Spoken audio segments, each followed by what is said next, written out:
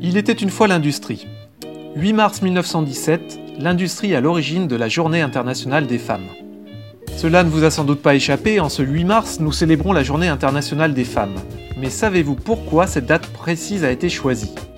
À l'origine se trouve en fait une initiative socialiste, américaine et assez curieusement antiféministe. En effet, bien que dans l'imaginaire collectif l'on considère que c'est le féminisme qui est à l'origine de cette manifestation, il n'en est rien.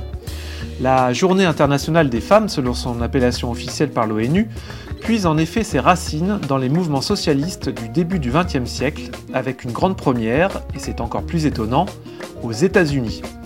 On trouve en effet trace d'une journée nationale de la femme célébrée le 28 avril 1909 dans ce pays à l'appel du Parti socialiste d'Amérique, laquelle devient internationale 2 ans après à l'initiative de l'Internationale socialiste des femmes qui fixe la première au 19 mars 1911 avec comme objectif en particulier de contrecarrer l'influence sur le peuple du féminisme, et oui, jugé trop bourgeois. Mais dans les faits, force est de constater que cet événement restera principalement cantonné au pays du bloc socialiste jusqu'à la fin des années 60, laquelle voit précisément un renouveau du féminisme pour finalement aboutir en 1977 à son officialisation par l'ONU.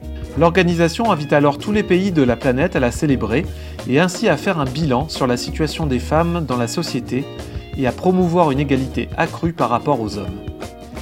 La date qu'elle retient à cette occasion est le 8 mars. Mais pourquoi cette date en particulier ? Si le 8 mars 1914 est organisé à Berlin une grande journée de revendication pour le droit de vote des femmes, le choix de cette date semble bel et bien dû au hasard. C'est en effet 3 ans plus tard, soit le 8 mars 1917, que se déroulent à Saint-Pétersbourg des manifestations d'ouvrières et de compagnes de soldats que les bolcheviks désigneront plus tard comme le premier jour de la révolution russe. Ces femmes revendiquent du pain pour leurs enfants et le retour de leurs maris des tranchées. Les difficultés d'approvisionnement liées au froid poussent un grand nombre d'ouvriers hommes à se mettre en grève pour se joindre au défilé. Le mouvement se propage alors comme une traînée de poudre au point d'aboutir en quelques jours à la chute du tsar Nicolas II. Alexandra Kollontai, socialiste et militante féministe, écrira ainsi « En 1917, la journée des ouvrières est devenue mémorable dans l'histoire.